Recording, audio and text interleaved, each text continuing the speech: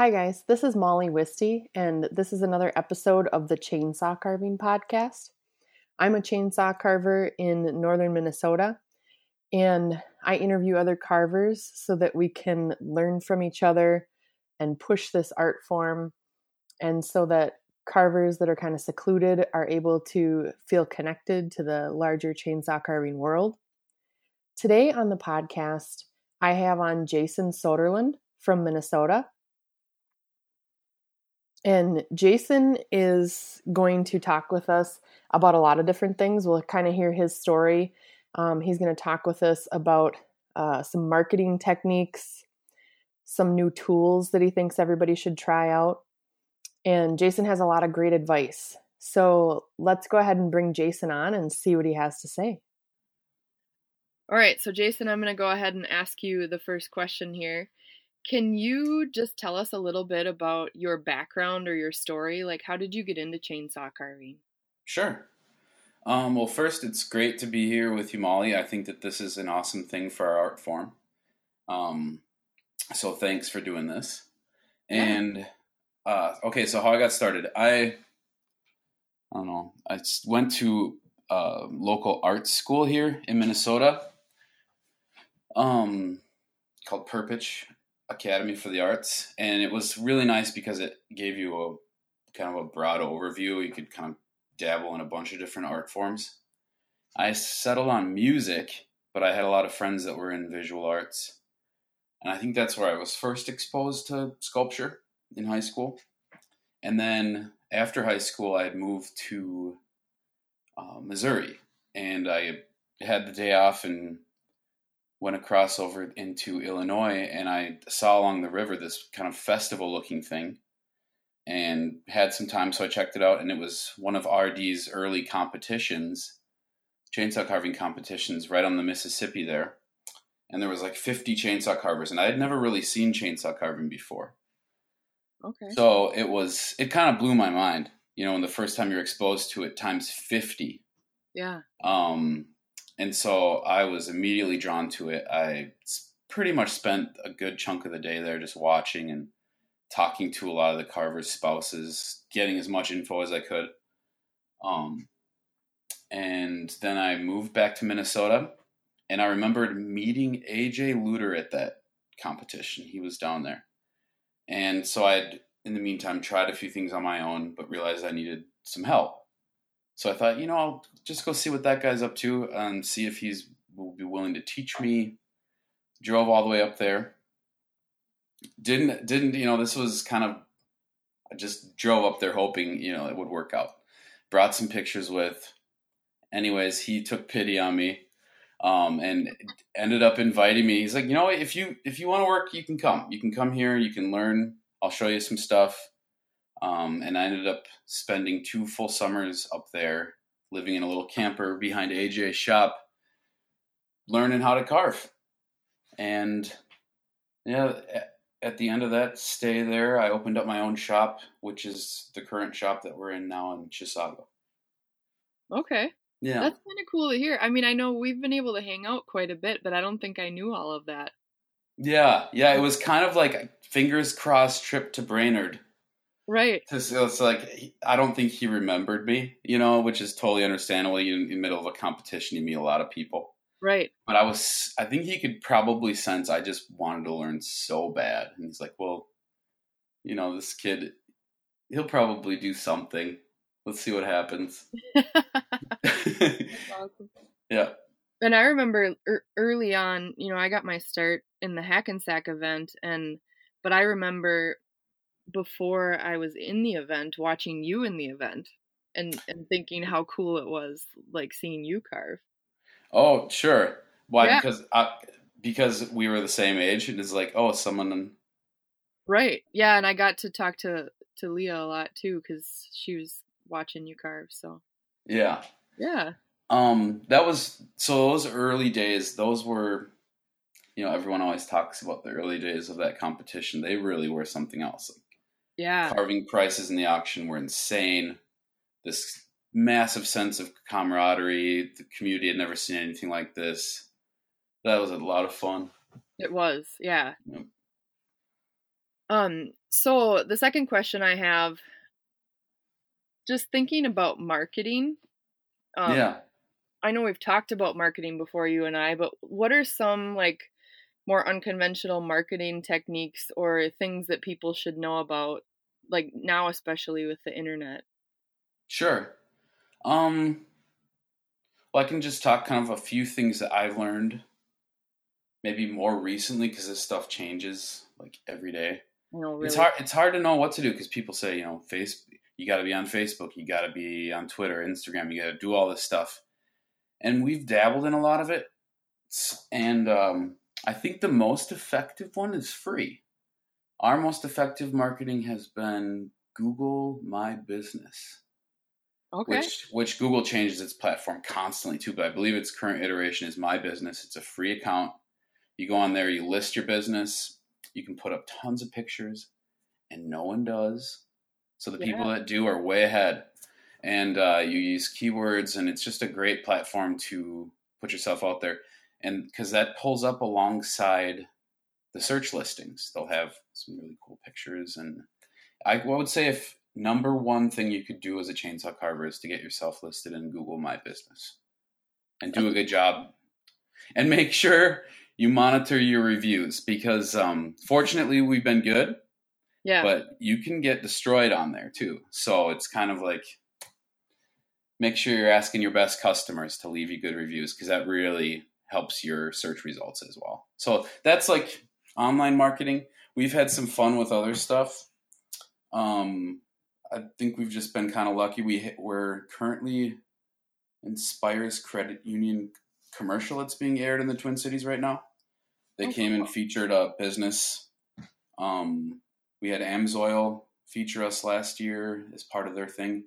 And I think when you, as a carver, you're the unusual artist in the area wherever you are, Mm-hmm. and people like that. They like to put that in the newspaper. They like to feature that. They like to be associated with unusual. So if you are associated with anyone that's has a platform like a credit union or a larger company, chances are they would love to feature you, and because it helps them too. Sure. So that's been good. And maybe just one more. We had kind of a guerrilla marketing tactic last year. There's in the Twin Cities area. There's this extremely annoying real estate guy, and he bought like every billboard. I mean, it was like 50% of the billboards in the entire metro area had his face. Yeah. And in fact, he had his arms out, kind of in the Jesus pose, like straight out. And it was this really uncomfortable image of this guy. But because he was everywhere, it was really effective. Oh, Chris Lindahl, that's his name. Okay. Um, and he got a lot of crap for it, but it was super effective because Mm-hmm. you couldn't go anywhere without seeing this guy's face. So we took his billboard and kind of used Photoshop and modeled it and put my brother in the same pose and same everything. And so his billboard would say free equity evaluations. And so we changed it because we sell log furniture too. So we changed it to free log furniture evaluations and put it right out in front of our business. And we had so many people stop in and just to say, thanks for doing this. We hate those billboards. This made me laugh.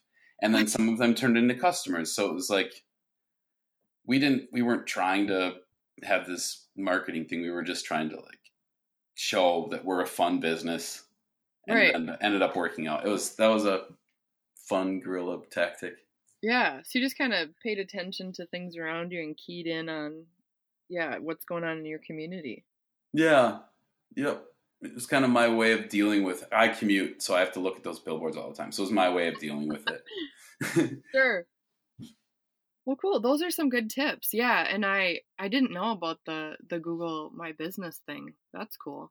And I Yeah. know what you mean about the reviews because it's always the angry people that go leave reviews if you don't ask people that are happy to go and do that. Right. That's what we noticed is that if you ask people, they'll do it. Yeah.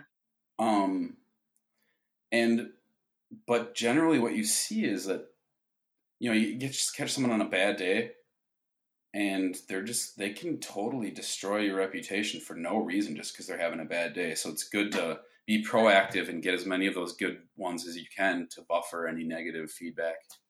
Yeah. So, yeah. So the next question is one that I kind of think drives everyone crazy. And I know I've talked to other people about this too, but I just want to get your take on it. How do you handle, having a business? How do you handle balancing orders and inventory? Like, what's your method with that whole conundrum? Oh my gosh. I don't really have one. That's a personal struggle. That's probably one of my biggest struggles having a shop is it's a psychological game, because we're sort of seasonal. We're in the upper Midwest, Minnesota. Mm-hmm. You have a really strong summer season, decent fall season, fairly weak spring, and except for Christmas, it's pretty dead in the winter. So aside from, even though I've been doing this for years and years and years, every year you fall into this psychological trap where it's like, oh no,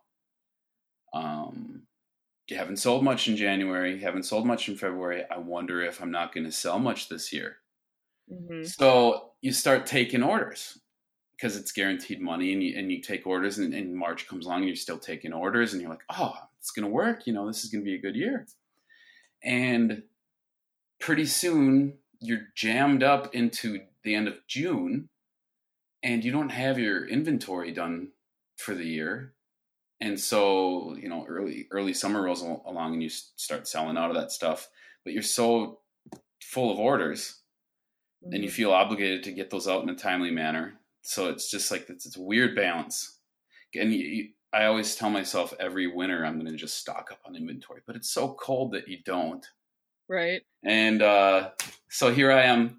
We have honestly not put a single piece of inventory out in front of our shop since 2017.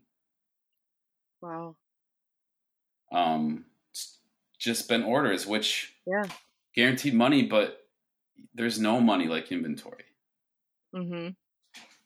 Unless you really, you can make money doing orders, but it's a tougher game. Might make you a better carver to carve orders, because if you have integrity, you want to do a really nice job and that kind of a thing, which I think most carvers do. Right. But then you end up spending more time. Mm-hmm, you end up spending more time. And there's way more back and forth iteration, which I've gotten to be a lot better at. Just like, we're going to get the design done once and we're not going to change it. And if you want to make changes, that's fine, but it's going to cost money. Yeah. Telling them that up front. So, but balancing that inventory order thing, if anyone that's listening to this has good ideas about solving this, I would love to hear how you manage this.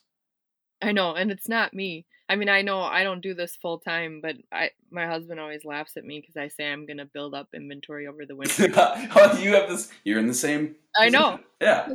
Because when we go to events out west, typically the way that you make money at a lot of the events out west is you can sell at the event, like the competition or whatever. And I always come out with like 5-6 pieces to sell, and the other carvers are looking at me like, what are you doing? How are you going to make any money? And I'm like, I know, but it was just winter. It's only June. I don't have anything. Yeah, you don't understand the glacier I had to tear down to get these 5 pieces of wood. Right. I know, I'm like running into logs with stuff, trying to break the ice. Yeah. Yeah. Okay. So could you talk a little bit about like the reality of improvement and the judgment of yourself in the age of social media? Like, how do you go easy on yourself, or how do you make sure that you're improving without being too hard on yourself? Okay, this topic hits home, and I think it hits home for a lot of people, because when I first started carving, there was the carving post, and that was the new latest greatest technology. The Yellow Forum. I think a lot of people probably still know what that is. Although I think it's changed recently. I tried to go on. Yeah, anyway, color. Yeah, it's not the same. But and then there was a few books out, like Hal Macintosh's book. And then a couple of years after I started, Jessie came out with her book, and then the updated version. But what I'm trying to say is like there was just like a handful of sources to look at like really good stuff. And then you had the social outlet on but you had to choose to go there, right? You chose to go to the forum. Right. It was wasn't necessarily in like your passive feeds.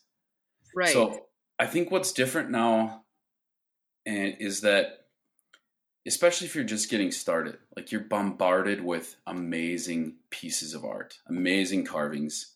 Mm-hmm. And it's really easy, I think, to fall into this trap of, that's not me. It seems like, and you can get into this weird psychological thing where it seems like everyone else is better than you. Right. Because there's so many pictures of really good stuff out there, and there's a lot of good carvers. But the truth is, the average carver is not cranking out that caliber of work. Mm-hmm. Everyone's wanting to improve, but I think that's a trap a lot of people fall into, is comparing themselves to people that have dedicated 20 years plus to their craft, and then feeling psychologically like down about the fact that they're not there yet. Mm-hmm. So I think social media can be really crappy. It can be awesome in the way you can connect, but I think secretly it can really, if you're not careful, just make you question yourself as an artist, and totally unnecessary. Like, you don't need to be looking at constantly looking at the best and wondering why you're not there. And I often wonder, like, all this access to all this stuff, I wonder if it's made us any better. Because when we first got started, it's like, I just wanted to do something that I wanted to do. Mm-hmm. I wasn't worried about comparing myself to really anybody. Right. I mean, I wanted to okay, that's not entirely true, because the best thing in the world was to get a compliment out of AJ. Yeah. They did not come very often. Right. So you had to work really hard, and then, it's just the smallest things, like, even like, not bad, that meant a lot. Yeah. So, anything with social media, whether it's as an artist or just otherwise, everybody's putting their best out there. Mm-hmm. So it's always kind of a trap that you can fall into with the comparing. Right.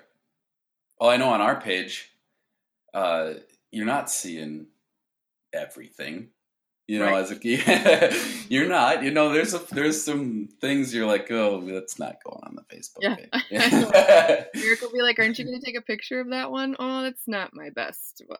Right. Yeah, that's true. Everyone's putting out their best, and I think people they can realize that, but it still doesn't mean you're not being affected by it. Yeah. And I know too, I don't know if I've been carving 10 years yet. I'd have to look. Maybe about 10 years. And then, a few years before I was carving, I was watching, and I've seen some people that have, been carving like 10, 15 years, and their old work from 10 years ago isn't posted anywhere. Yeah. But I'll remember, I'll be looking at a carver going like, oh, their work is just incredible. And not that it wasn't incredible 10 years ago, but I'll think back to where they were at 10 years ago, and I'm like, that's maybe about where I'm at now. Sure. So maybe if I can hang in there 10 years, I'll be that good, But that stuff isn't posted anywhere, so you can't look back and see their progress. Because yeah, that's true. 10 years ago, everybody wasn't posting on social media, so... You have to go back to maybe it's not even on there anymore. I was going to say you could go back and scour the yellow forum. Right. Make yourself feel better. Like, look at all your favorite carvers, where they started from. Right. I mean, I put some embarrassing crap on there in the beginning. But that's the thing too, is like, you asked about improvement. Like, it's funny to see how it never fails. Like, you start off and you're like, if I could just get there, then I'd be happy as an artist. Mm-hmm. And then you get there, and you don't even pause for a second. No. Because you're dissatisfied again. You're like, no, now I need to be there to be good as an artist. And then you get there, and this never-ending not being satisfied with what you do. And I don't think that's entirely a negative thing. Right. It might, there's a balance in there to find somewhere too, but I have found that some of the best artists, that I appreciate their work, when you talk to them, they're just like really unsatisfied with their work. And you're like, how could you say that? You're amazing. Well, it's just that they're on to the next level. Right. But I do think there's a healthy way. I mean, I think you need to be able to acknowledge, like, this is where I want it to be at one point, and I have achieved that, and that feels good. Mm-hmm. I know. I think that's part of the reason why people ask me why I don't have any of my own pieces, and I'm attached to them for a time, and then I've moved on, and I don't really want to look at them anymore. Did you get rid of all of? Do you not have any of your own? No, I don't. I don't have a single piece. I got one. Do you have one? Mm-hmm. That's it. Yeah. Yeah, people ask me too. It's like, wow, your house must be full of carvings. Right. You get that too? Yeah. People think they're gonna come over and see everything, and I'm like, I haven't kept anything. My dad has a lot, but I don't. Right. Yep. Well, it's like the other thing too is like, why would I keep that if I could make money on that? Yep, that too. Someone's gonna buy it. Why would I want it here at my house?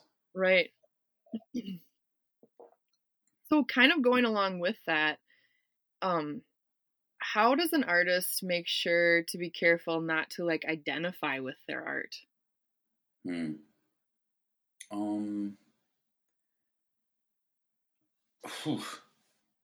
I wonder if that's like impossible to, it's almost like you have to go through that and then transcend that.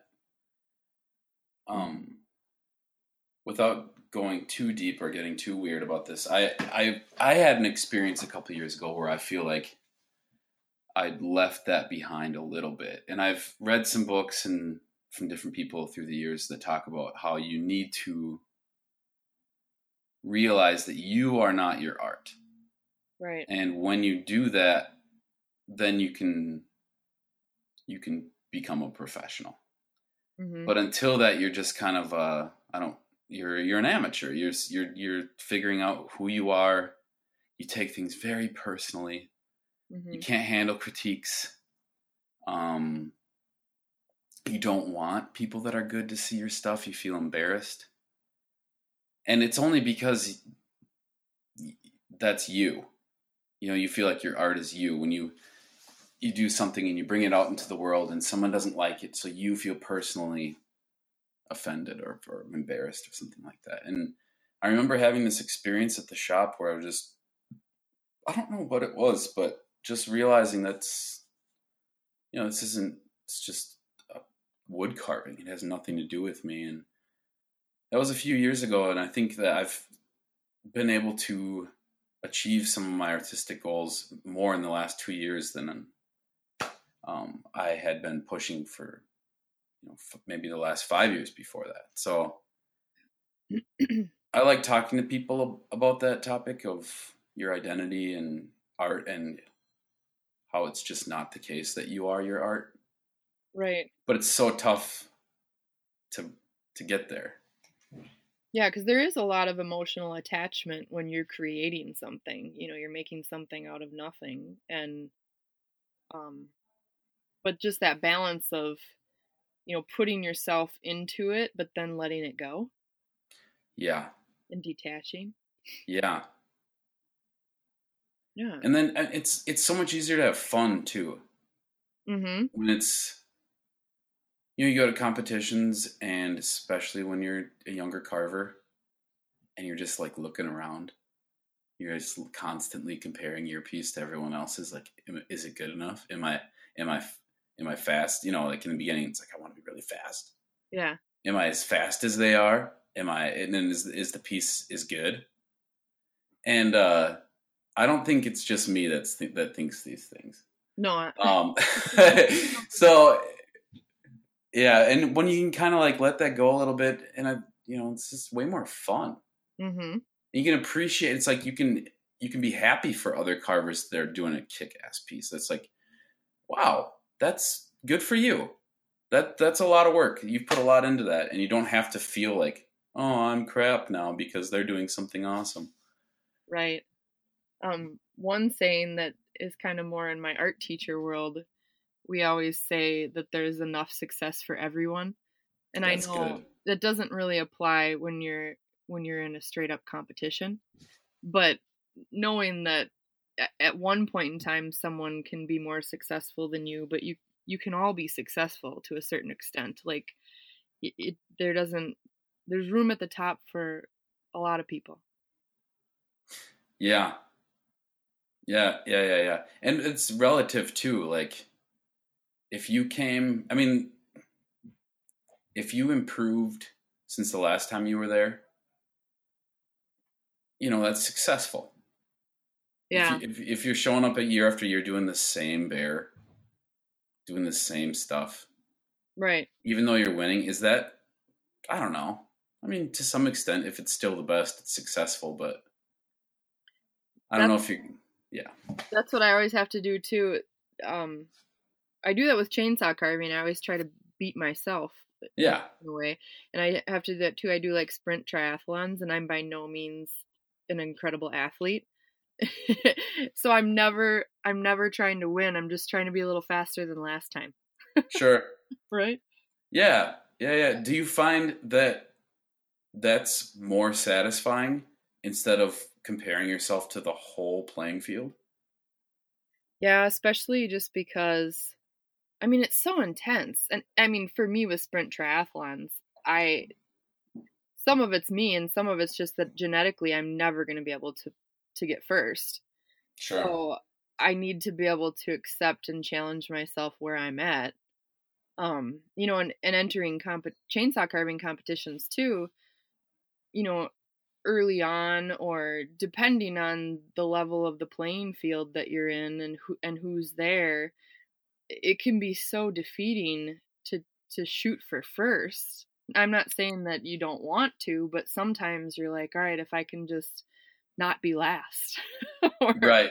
like Right. somewhere in the middle, or like you said, maybe it's not about the place, maybe it's about a challenge in my carving, like maybe I want to do more attachments, or maybe I having those smaller goals so you're not crushed and defeated by the huge goal that you might not be able to achieve.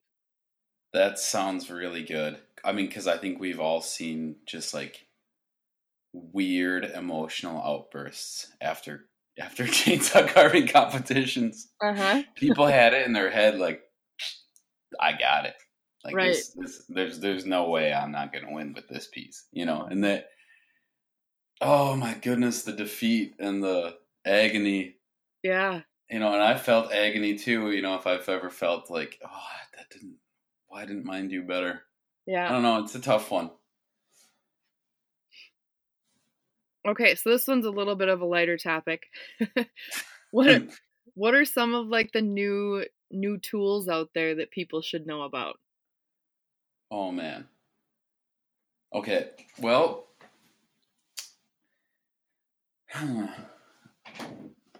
without opening up a huge can of worms, I think that the world of CNCs is fascinating. And I know that that's been like a very hot button topic in the carving world for a long time. Mm-hmm. And even I used to be kind of a little hesitant about it. But I think there's good news for the chainsaw carving community. Is the technology is here, it's coming, it's amazing, and it's like ready for chainsaw carvers specifically to embrace it, because there's no other industry that has so much experience in finishing large sculptures or just finishing wood sculpture in general. A lot of these operators can get a piece on the machines to a certain level, but it's not detailed out. And to put a signature finish on and to do the detail and to do that last mile on the piece takes a ton of skill, and that's not going away anytime soon. Mm-hmm. But it's amazing. It's amazing what's out there. You can actually I think one of the challenging things in chainsaw carving is it's one at a time. In bronze, you can basically make one, and then you can have a limited run or a large run. The same thing over and over and over. Same thing with painting. Same thing with most other art forms. But now, in a way, it is possible with carving. I think that's amazing, and especially looking down at a long-term career. As you get older and your shoulders and your arms can't take the abuse that they could when they were younger, it's a totally viable option to start embracing some of this. I know, like you said, it's even more unique than, making prints of a painting, in the sense that you still have to put your finish on it. So there's still going to be a little bit more unique than other art forms making reproductions. Oh, yeah. Absolutely. Yeah, good point. I mean, you're still going to have a lot of variation from piece to piece depending on how you finish it. Yeah, good point. I know I was talking about this with my students at school because we talk about, like, what is art? And we get down to the point where, they're saying, well, maybe this chair is art that they're sitting on because somebody designed it. And then someone says, no, because after it was designed, it was mass produced. So then we get into, well, what about a bronze? Because someone created the first one, but then they're, from a cast and mold. And it's fun talking about all that with them and having them try to figure out, well, which piece is art and which piece is not, Right. That's a good question too. And then you even get into the art of manufacturing. Mm-hmm. Like it's really easy to say, like, oh, that's mass produced. There is such an art to setting up production. Mm-hmm. Unbelievable. But yeah, I mean, that's a huge can of worms. And I think as an art, and I get it. Like, you don't want to be in this market that's just flooded with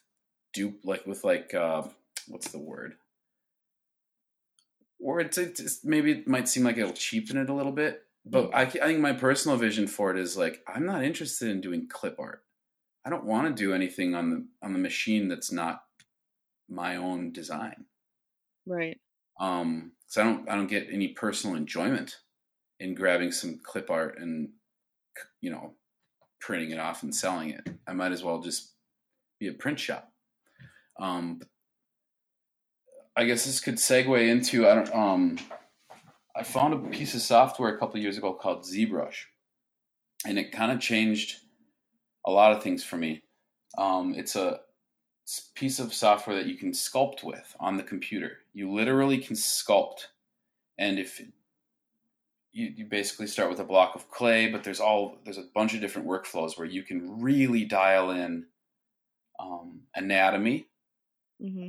If that's what you want to study. And I think a lot of carvers could really benefit from this software because for instance, it's helped me a lot with faces, really being able to study, for instance, the back part of a shoulder on a human figure where the arm transitions into the back. I find that to be kind of a tough transition to do it well.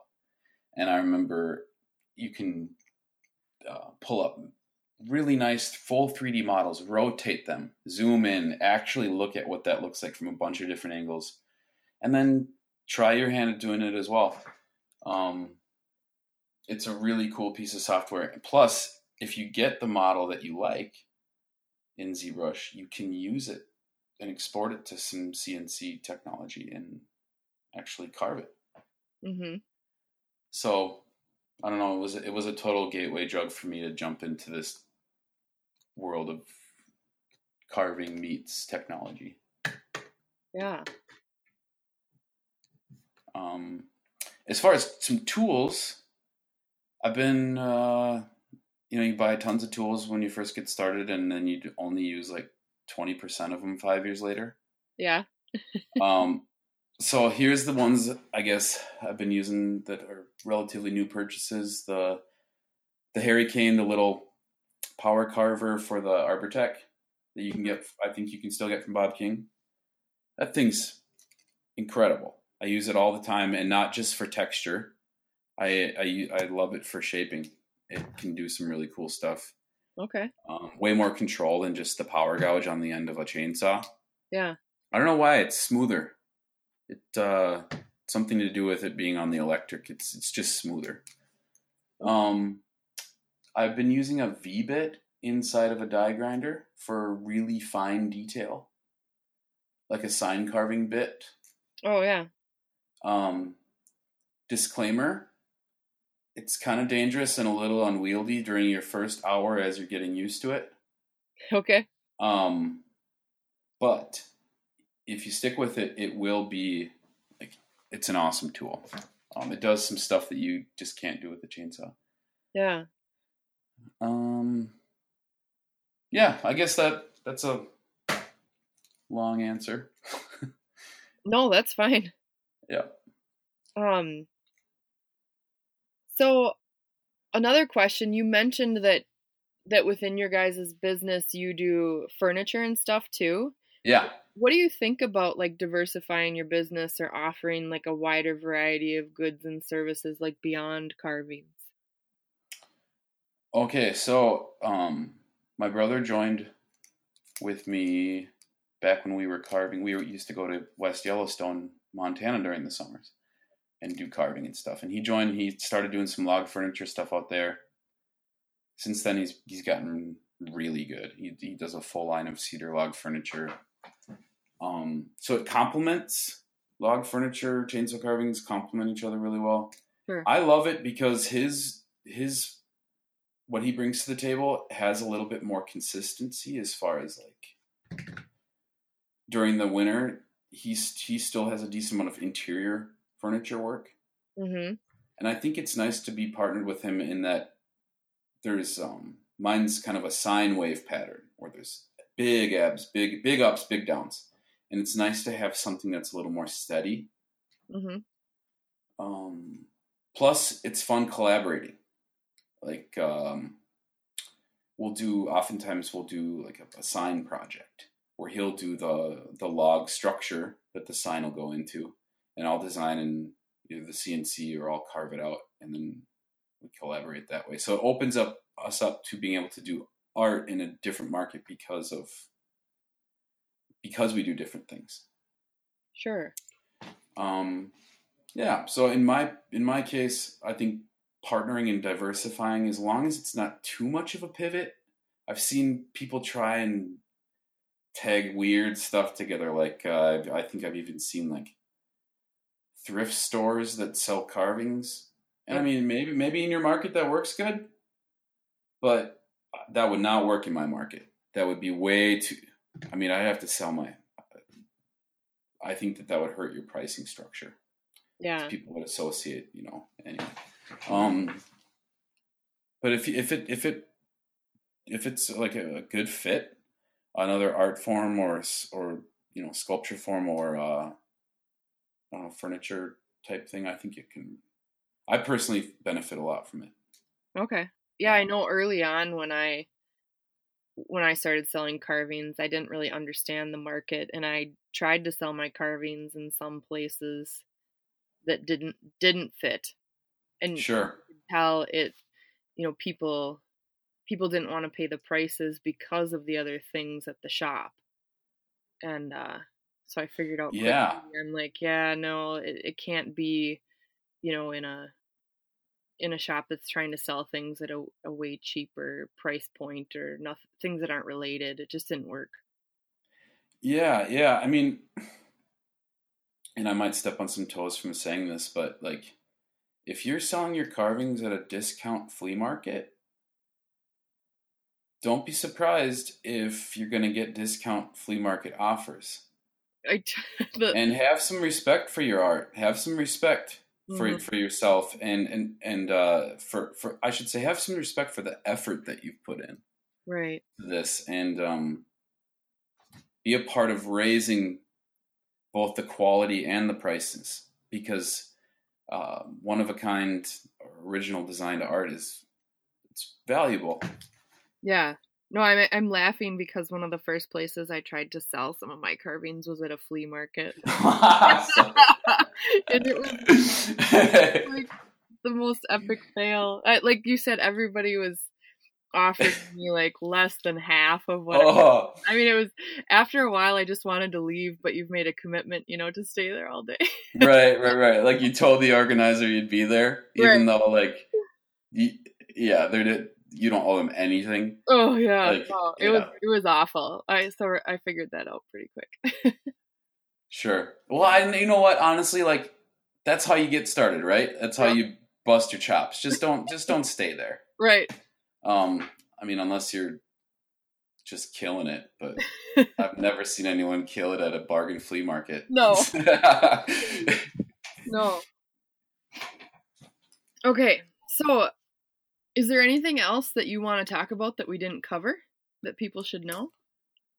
Oh, let's see.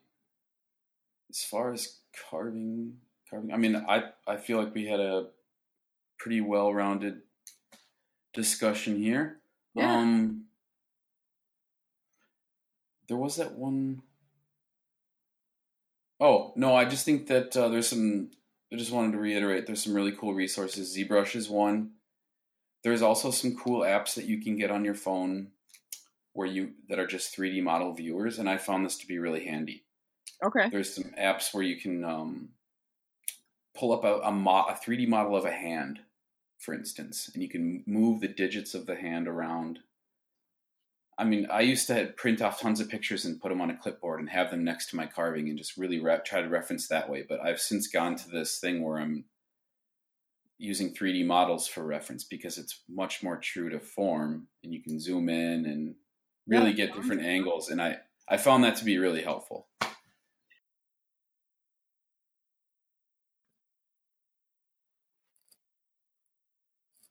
Hey, sorry for the abrupt ending there. Our goodbye got cut off, but don't worry, you got to hear all of Jason's great advice. You didn't miss out on anything.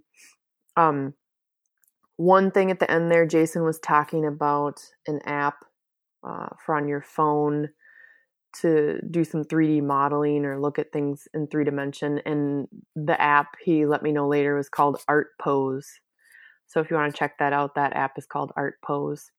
It was great to be able to hear Jason's advice. I hope that you were able to learn something, or something maybe piqued your interest that you're going to check into some more.